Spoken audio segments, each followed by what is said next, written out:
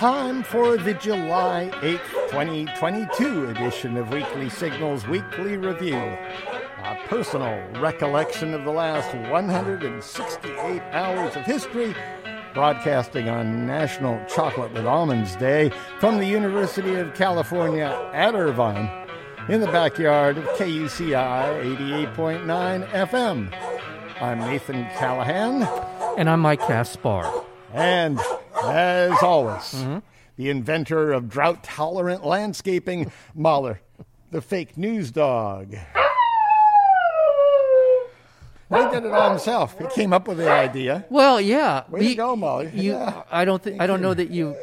I guess he didn't tell you. What's that? He's been working on urine tolerant. Urine tolerant? Urine tolerant. Urine tolerant. Urine tolerant. I have a question about that. Yeah. You should be intolerant of intolerance, shouldn't you? That sounds right. Yeah. But it's the dilemma. Because tolerance would mean, if you were completely tolerant, that you would tolerate intolerance. Wouldn't you? Yeah, okay. But you shouldn't. You shouldn't. You should be Yeah. intolerant of tolerance. Intolerance, yeah. Huh.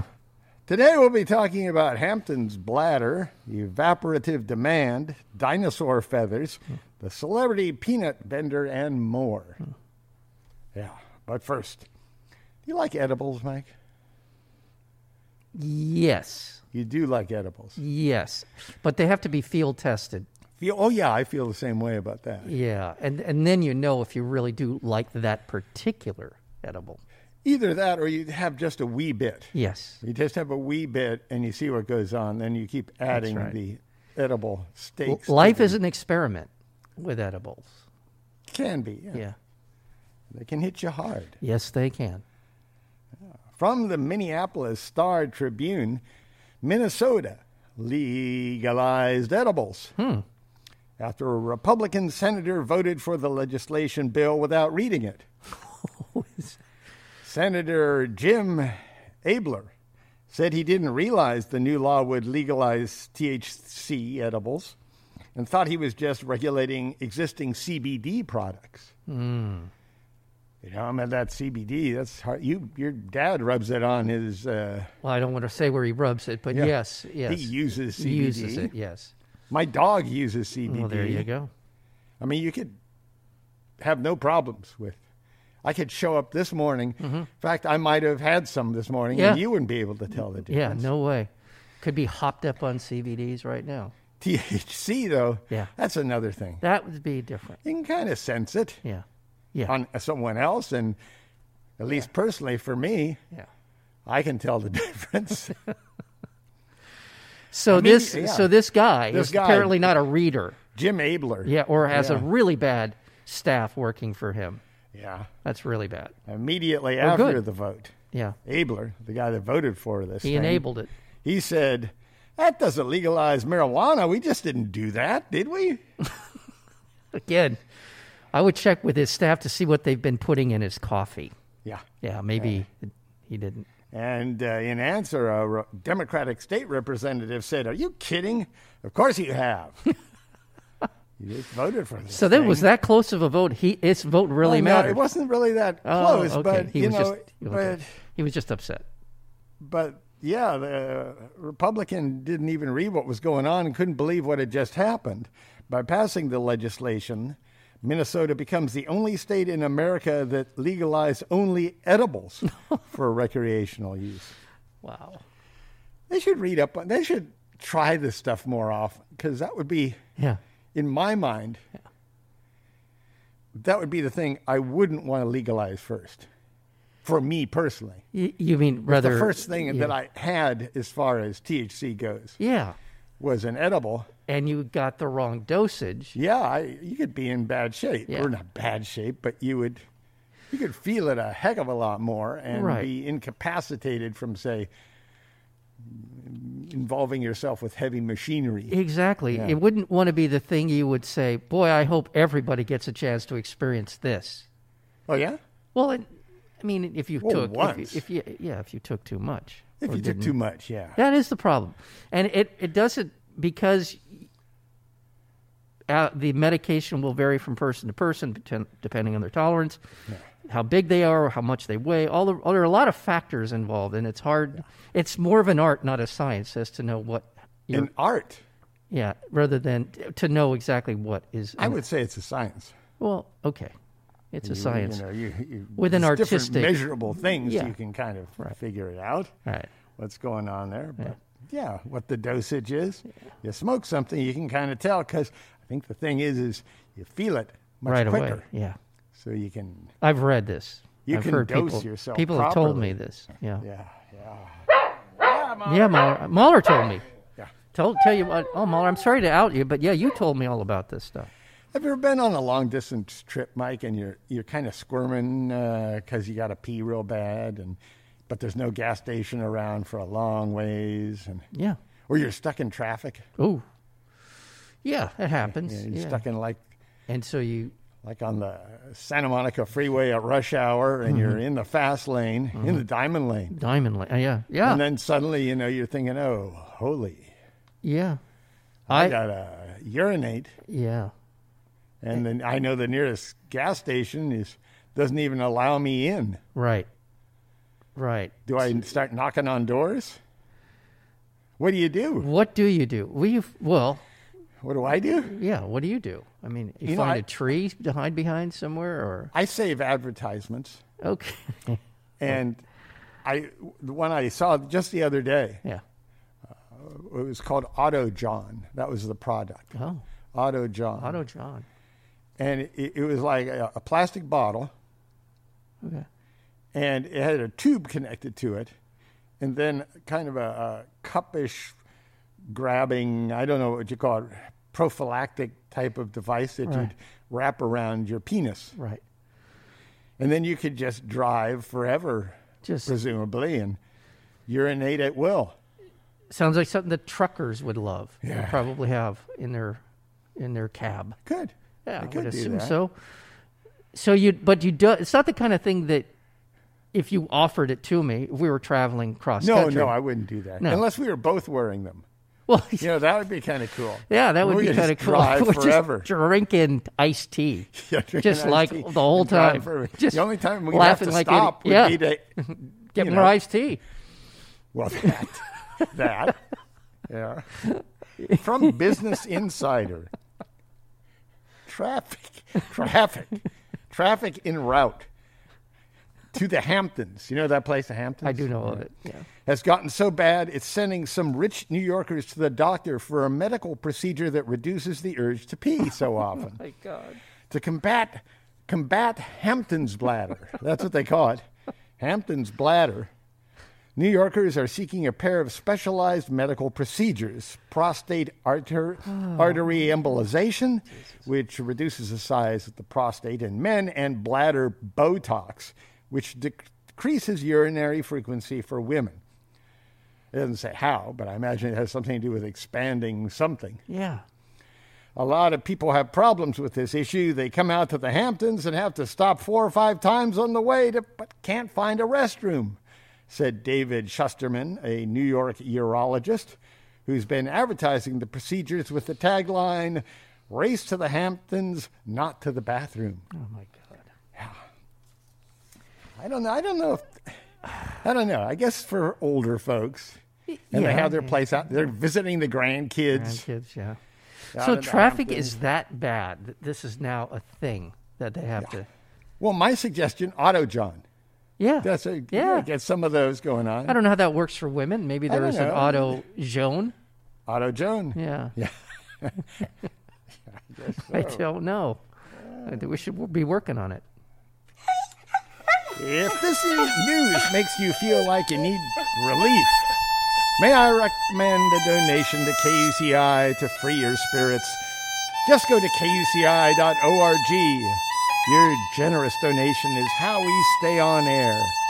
Commercial free, free-form, free speech radio, KUCI 88.9 FM. Did you get your COVID booster? No, I haven't. Wait. I did get a So couple. you've had 3 shots. Yes, I've had 3. You got Yeah, one, yeah, but you haven't yeah, got the yeah. newfangled one. That's what I thought you were talking or about. whatever, Yeah. the old-fangled one at this point. Yeah, I have. I think I need another one. Well, from Scientific American, the U.S. Food and Drug Administration advised vaccine makers to update COVID booster shots to target Omicron subvariants BA.4 and BA.5. Yeah. The new boosters could be rolled out this fall. Okay. That's coming right up. Okay. But are currently limited to mRNA vaccine boosters developed by Moderna and Pfizer-BioNTech collaborations. You know, that one we a lot of us got. These companies are now racing against time to test new products and generate the millions of doses needed to supply the FDA's planned fall booster campaign. That's good. That's good. Kind of a public service announcement. It right is, there. and the thing is, because of COVID, because the race to find a vaccine, the protocols are, it seems to me, more streamlined, hopefully as effective in detecting any issues that have anything to do with these vaccines. But the good news, it feels like they're getting better and better about development and deployment of these vaccines. Yep. And in more COVID news, from the COVIDiot side, from the Ohio Capitol Journal, Ohio politicians advanced an effort to place anti-vaccination language onto the general election ballot.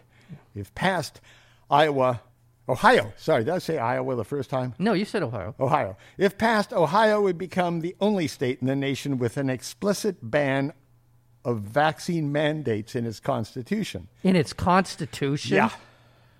Oh, for the love of God. It would mark a major step backward for public health, dampen the already sluggish COVID-19 vaccination effort in Ohio, and nix a practice of mandating vaccination that traces back through early American history. Because we've been vaccinating people since the early days. Yes. The Ohio Ballot Board, a bipartisan panel controlled by Republicans, allowed organizers of the Medical Right to Refuse amendment to begin gathering 443,000 voter signatures required to place the referendum on the ballot. Organizers say they're hoping to put the issue to voters in May 2023. I guess that's the earliest, which isn't that far off. No. The proposal covers all vaccines, Oh, my God. not just COVID-19. Nathan, I want to ask your permission for something that I'm going to cuss? say. Are you going to No, and I'm not curse? going to cuss. But I'd like your blessing for this particular thought that I have. All right. I hope that these people get COVID. Yeah. I don't hope that they die. I don't want them to die. I hope they get whatever variant is rolling through town, and I hope they get it. Yeah. And I hope it causes erectile dysfunction. Oh, very nice. Yeah, and I that's like it. that. That's the only lasting after effect of this particular. I hope that's what happens to them. I approve. From the Washington Post, an unusual spate of lightning has ignited more than 50 new wildfires in Alaska. They're having a tough time in Alaska. Yes, they are. Worsening air quality, spurring communities to prepare to evacuate and exacerbating an already historic fire season in the state.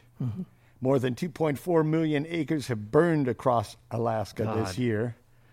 That's a million acres, 2.4 million. Oh my God. As of Wednesday, more than 200 fires are actively burning across the state, straining firefighting resources. Wildfire smoke has worsened air quality over the central and eastern interior and the western Yukon Territory. A combination of favorable weather and long-term warming has allowed far more acreage in Alaska's southwest region to burn than in any year previously on record. Well, this is in keeping with the last few years. Siberia's been on fire. Yeah. The northern regions of the planet have been on fire for a number, now 2 or 3 seasons. And by the way, this is not usual. This is not something that, this is what nature does to rehabilitate itself or to, no, this isn't. This is not. This is climate damage writ large. Yep. Speaking of that climate damage writ large, from the Journal of Hydrometeorology, The atmosphere over much of the U.S. has grown a lot thirstier over the last 40 years. Drought is typically thought of as a simple lack of rain and snow, but evaporative demand, a term describing the atmosphere's capacity to pull moisture from the ground, is also a major factor. To measure how atmospheric thirst has been changing, a new study examined 5 data sets covering 1980 to 2020 that include temperature, wind speed, solar radiation, and humidity, all of which contribute to evaporative demand. They found that with a 1 to 2 degree rise in temperature, we're getting much larger increases in evaporative demand. The biggest U.S. increases occurring over southwestern states. In the Rio Grande region, the atmosphere had a 8 to 15% increase of more water annually in 2020 than it did in 1980. That's a lot more water up there. The water is vaporizing instead of quenching crops and filling aquifers. 3 inches of rain doesn't go as far as it used to, said lead researcher. The atmosphere wants a bigger sip. That's a great point, and I hadn't thought about it in those terms, that it's evaporating. That is huge, what you just said. That's very, very significant in my mind.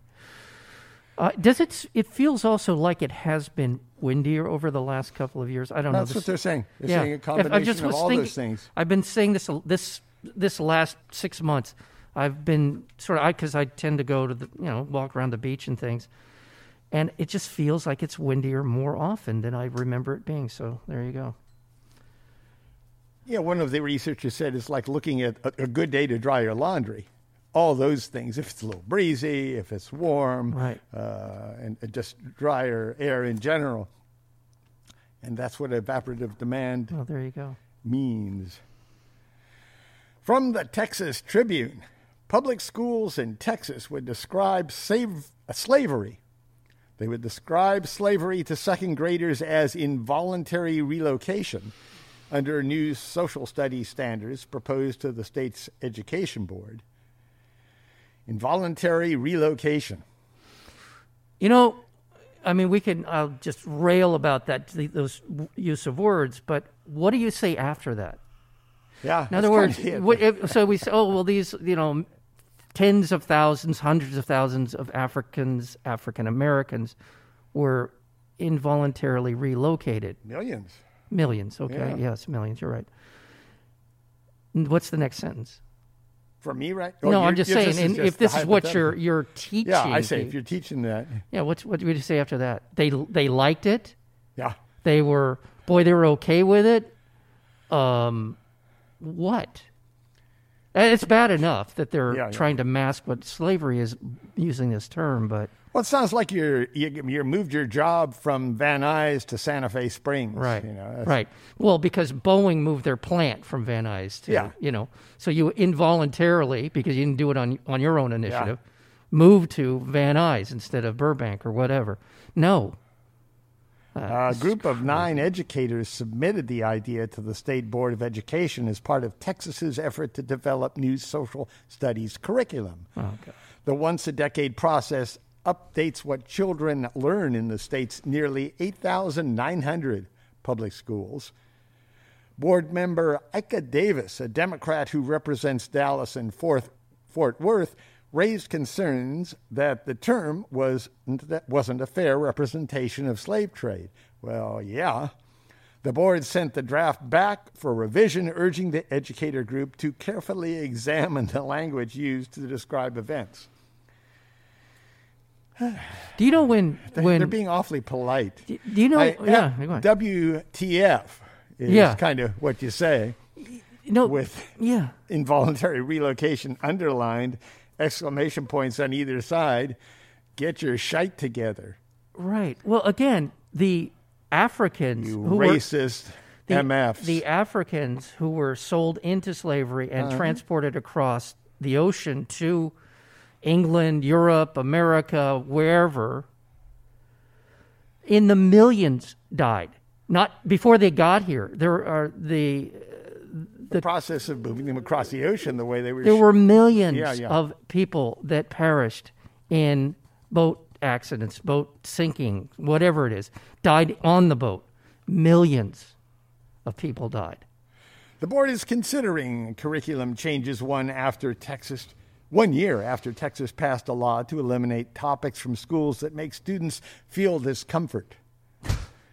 Good God. Bring me back the days of uncomfortable. I didn't mind my uncomfortableness. It teaches us things, I think. Yeah. I think that's kind of part of the idea. If you are uncomfortable with a fact of history, then maybe you should do something about the history, not cover your ears. Exactly right. By the way, if you ever want to know if a news story is going to be good or bad, if the first 4 words you hear are Texas Board of Education, it's going to be a bad story. The state's public education system has become heavily politicized in recent years, with lawmakers passing legislation to dictate how race and slavery should be taught in schools, and conservative groups are pouring huge amounts of money into school board races. So they're shaping things so we don't feel any discomfort when we learn that. You said this to me a couple of months ago. Yeah. And that we're talking. I think we were talking in general about the Trump administration and the Republicans and their policies and stuff. And you said what I could not agree with more, and that is, all of the things that are going on right now just make it harder for us to actually address things that matter moving forward. It puts us that much further behind in addressing the things that are going to impact our society and us as humans, and it makes it harder. And this is the kind of stuff that I think fits into that category. Well, and also brings on the old pendulum swing, too, where you go too far in the other direction. Yeah. This is ridiculous. From The Guardian. You know that paper, right? Mm-hmm. Good paper. Yeah. Good paper. Fossil hunters have traced the rise of dinosaurs back to the freezing winters dinosaurs endured while roaming around the far north, with a covering of fuzzy feathers.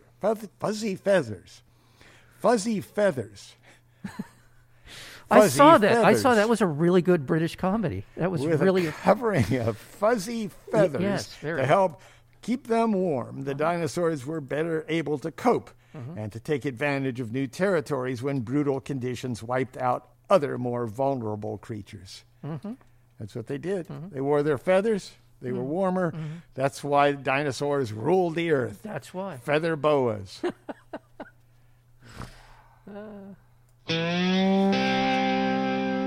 You're listening to KUCI 88.9 FM, Irvine, California. Visit us on the web at KUCI.org, on Facebook at facebook.com/KUCI 88.9, on our Tumblr blog at KUCIradio.tumblr.com, and on Twitter and Instagram at KUCI FM.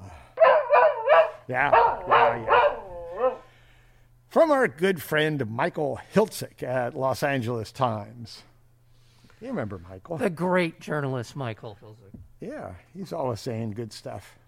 One of the more prolific writers in our country, and the only reason I subscribe to the LA Times.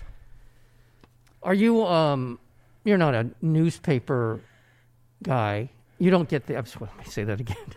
I don't get the paper edition of the Los Angeles Times. Version. I get the digital version, yes. Okay.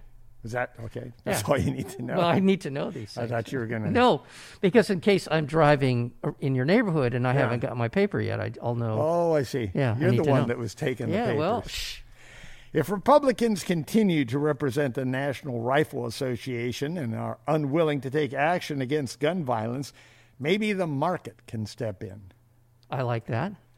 That's the idea behind legislation being considered in several states, including California, to require gun owners to carry liability insurance. Only one such law has been passed so far by the city of San Jose, which was the scene of a mass shooting at a regional rail yard in May 2021, where 12 people died. It enacted an insurance mandate in February. Even before the city ordinance was passed, it came under attack from gun rights advocates. Their lawsuit seeking to invalidate the ordinance is currently before U.S. Judge Beth Freeman of San Jose. The ordinance requires all gun owners to carry liability insurance, specifically covering losses or damages resulting from any accidental use of the firearm, including but not limited to death, injury, or property damage. That's the language. The ordinance also imposes an annual fee expected to be about $25 on gun owners to fund a municipal program for gun harm reduction. Measures like San Jose's have several goals. The most obvious is to provide that gun owners, rather than victims of shootings or the public, bear the cost of gun violence. Another is, in effect, to outsource the regulation of gun safety to the private market and to do so in ways that are immune from constitutional challenges. To show how insurance can serve as a private regulatory function, the San Jose Ordinance states that auto insurance used premiums to reward good driving and incentivize use of airbags and other safety features, contributing to a reduction of auto fatalities per mile by nearly 80% from 1967 to 2019. Can we start calling these people who are radical Second Amendmentists? Can we start calling them mass shooting advocates? Mass shooting advocate? That's doesn't roll off the tongue. No, it doesn't, but it feels right. Okay. Yeah. Mass shooting advocates. Well, in the zeitgeist, in the understanding of political culture in these times. Yes. Yeah. Yes. If I'm a baby killer, they're a mass shooting advocate, you know?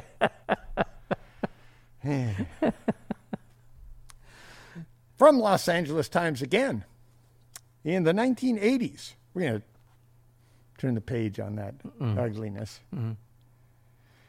Although it has to do with driving here. In the late 1980s, the U.S. Army turned to outside experts to study how pilots of Apache attack helicopters were responding to the torrent of information streaming into the cockpit on digital screens and analog displays. Mm-hmm.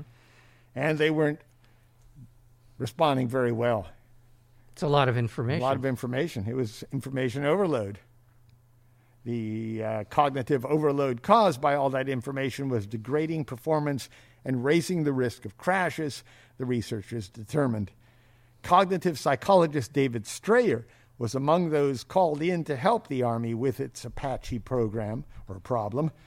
Since then, he has watched as civilian cars and trucks have filled up to an even greater extent with the same sorts of digital interfaces that trained pilots with honed reflexes found so overwhelming. Touchscreens, interactive maps, nested menus, not to mention ubiquitous smartphones. In his lab at the University of Utah, he's been documenting the deadly consequences. Everything we know from pilots being overloaded, we can apply to motor vehicles. We are instrumenting the car in a way that is overloading the driver, just like we were overloading the helicopter pilot, said Strayer. And he's the director of the university's Center for the Prevention of Distracted Driving. There you go. And voice control instrumentation, you're wondering about that? It doesn't seem to help. No. The ability to control features like air conditioning and music playlists with voice commands theoretically improves safety by letting drivers keep their eyes on the road. But with the technology still a work in progress, scientists are learning it can be just as dangerous as fiddling with a smartphone. Although people know talking or texting on the phone while driving is dangerous, the options offered on a car's dashboard offer a false basis for complacency.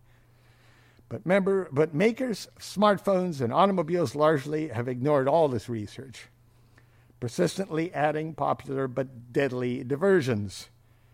After decades of falling fatality rates, U.S. roads have become markedly more dangerous in recent years. In 2021, motor vehicle crashes killed nearly 43,000 people. That's up from 33,000 in 2012, which was a 16-year high. Wow. And people are blaming it on different things, but I agree on this distracted driving thing. I think that's a good point. People have distracted walking. Right. People are generally distracted.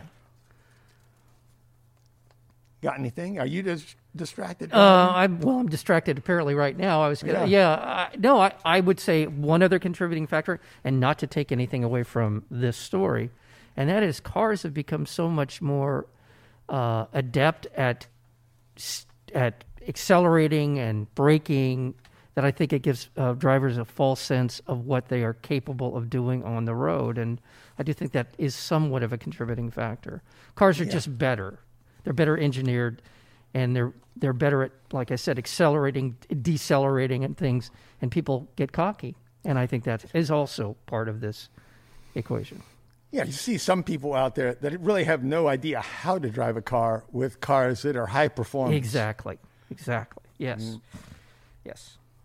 From the LAist, Los Angeles city officials have temporarily closed a stretch of Griffith Park Drive, which cuts through the heart of the park, eliminating car traffic in an effort to improve safety for cyclists, runners, hikers, and equestrians. The pilot program marks a major effort by Los Angeles, the car capital of the world, as you know, Mike, to reclaim some public roadways for bikes and pedestrians. With the park's car-free road, LA joins other major cities, including San Francisco, Santa Barbara, and New York City, that have closed off stretches to motor vehicles. Many of the changes were intended to address an influx of residents seeking outdoor recreation and commerce amid pandemic lockdowns and social distancing regulations. In April, San Francisco closed most of John F. Kennedy Drive and Golden Gate Park, and even before the pandemic, officials in New York City made a major chunk of Central Park car-free in 2018. Good.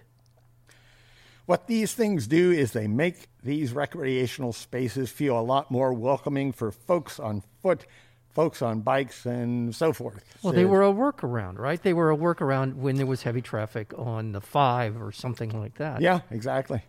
This was according to Michael Manville, an urban planning professor at UCLA's Luskin School of Public Affairs. He also said it's to accentuate the park's original purpose as a respite away from the noise and activity of the city. Amen. Yeah. Yep. And, Mahler, he'll tell you all about the respite of a park. Yeah. Yeah.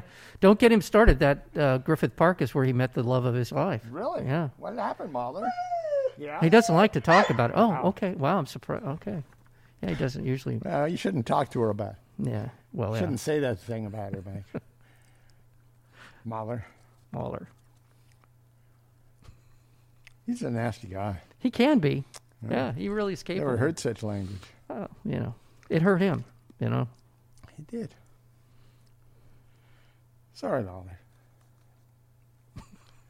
From the New York Times, dementia cases are climbing along with an aging world population, and yet another much-anticipated Alzheimer's medication, crenezumab, I don't even heard of such a thing, has proved ineffective in clinical trials, the latest of many disappointments.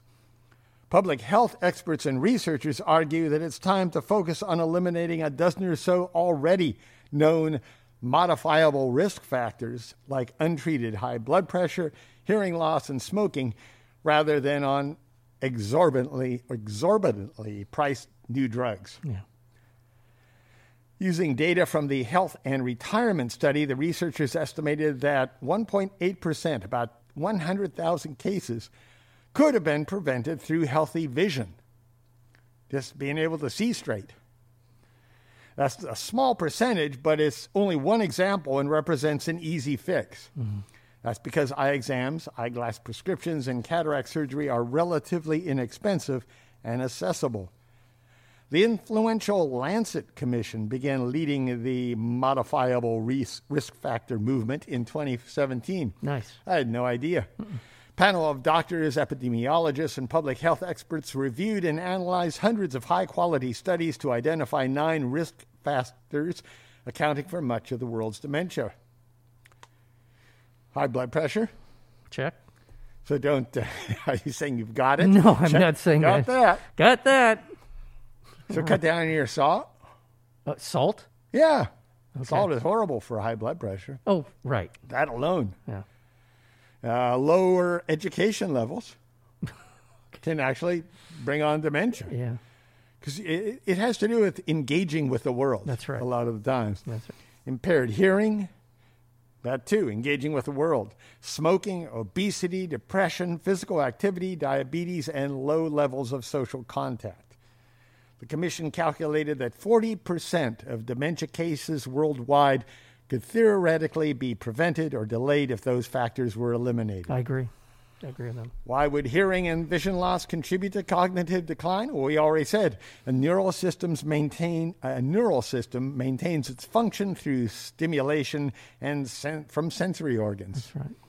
Without that stimulation, there will be a dying out of neurons, a rearrangement of the brain. Hearing and vision loss could affect cognition by limiting older adults' participation in physical and social activity. Yep. If you can't see what you're doing, you probably won't do it. Yeah, and again, I think just what you described, you start to shut down. Things that you used to rely on become less and less effective. And once that world becomes smaller and smaller, your brain is not left with a whole lot to do except, in a manner of speaking, cannibalize itself. That's my opinion. Well, that's depressing. From the Grand Junction, Colorado Daily Sentinel. Where? The Grand Junction, Colorado. Colorado. Oh, Grand Junction. Daily Sentinel. Right down the road from Rifle, Colorado. Really? Right down the road. That's the airport we used to fly into. You went down to Grand Junction? We flew into Grand Junction and drove up to the garden spot of Colorado, Rifle. Is it bleak in Rifle? It's pretty bleak.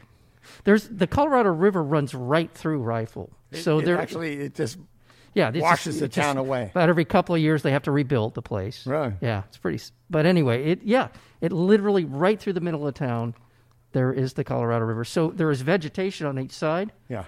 But the rest of it's kind of a barren landscape of unhappy people. Why are they unhappy? They're in Rifle, Colorado. What would you? How would you feel about that? Like, the snake chewing its own tail. Well, it is. Why'd they get out of there? You know, Rifle got its name because somebody leaned a rifle up against a tree somewhere in the middle of while they were killing Indians or something.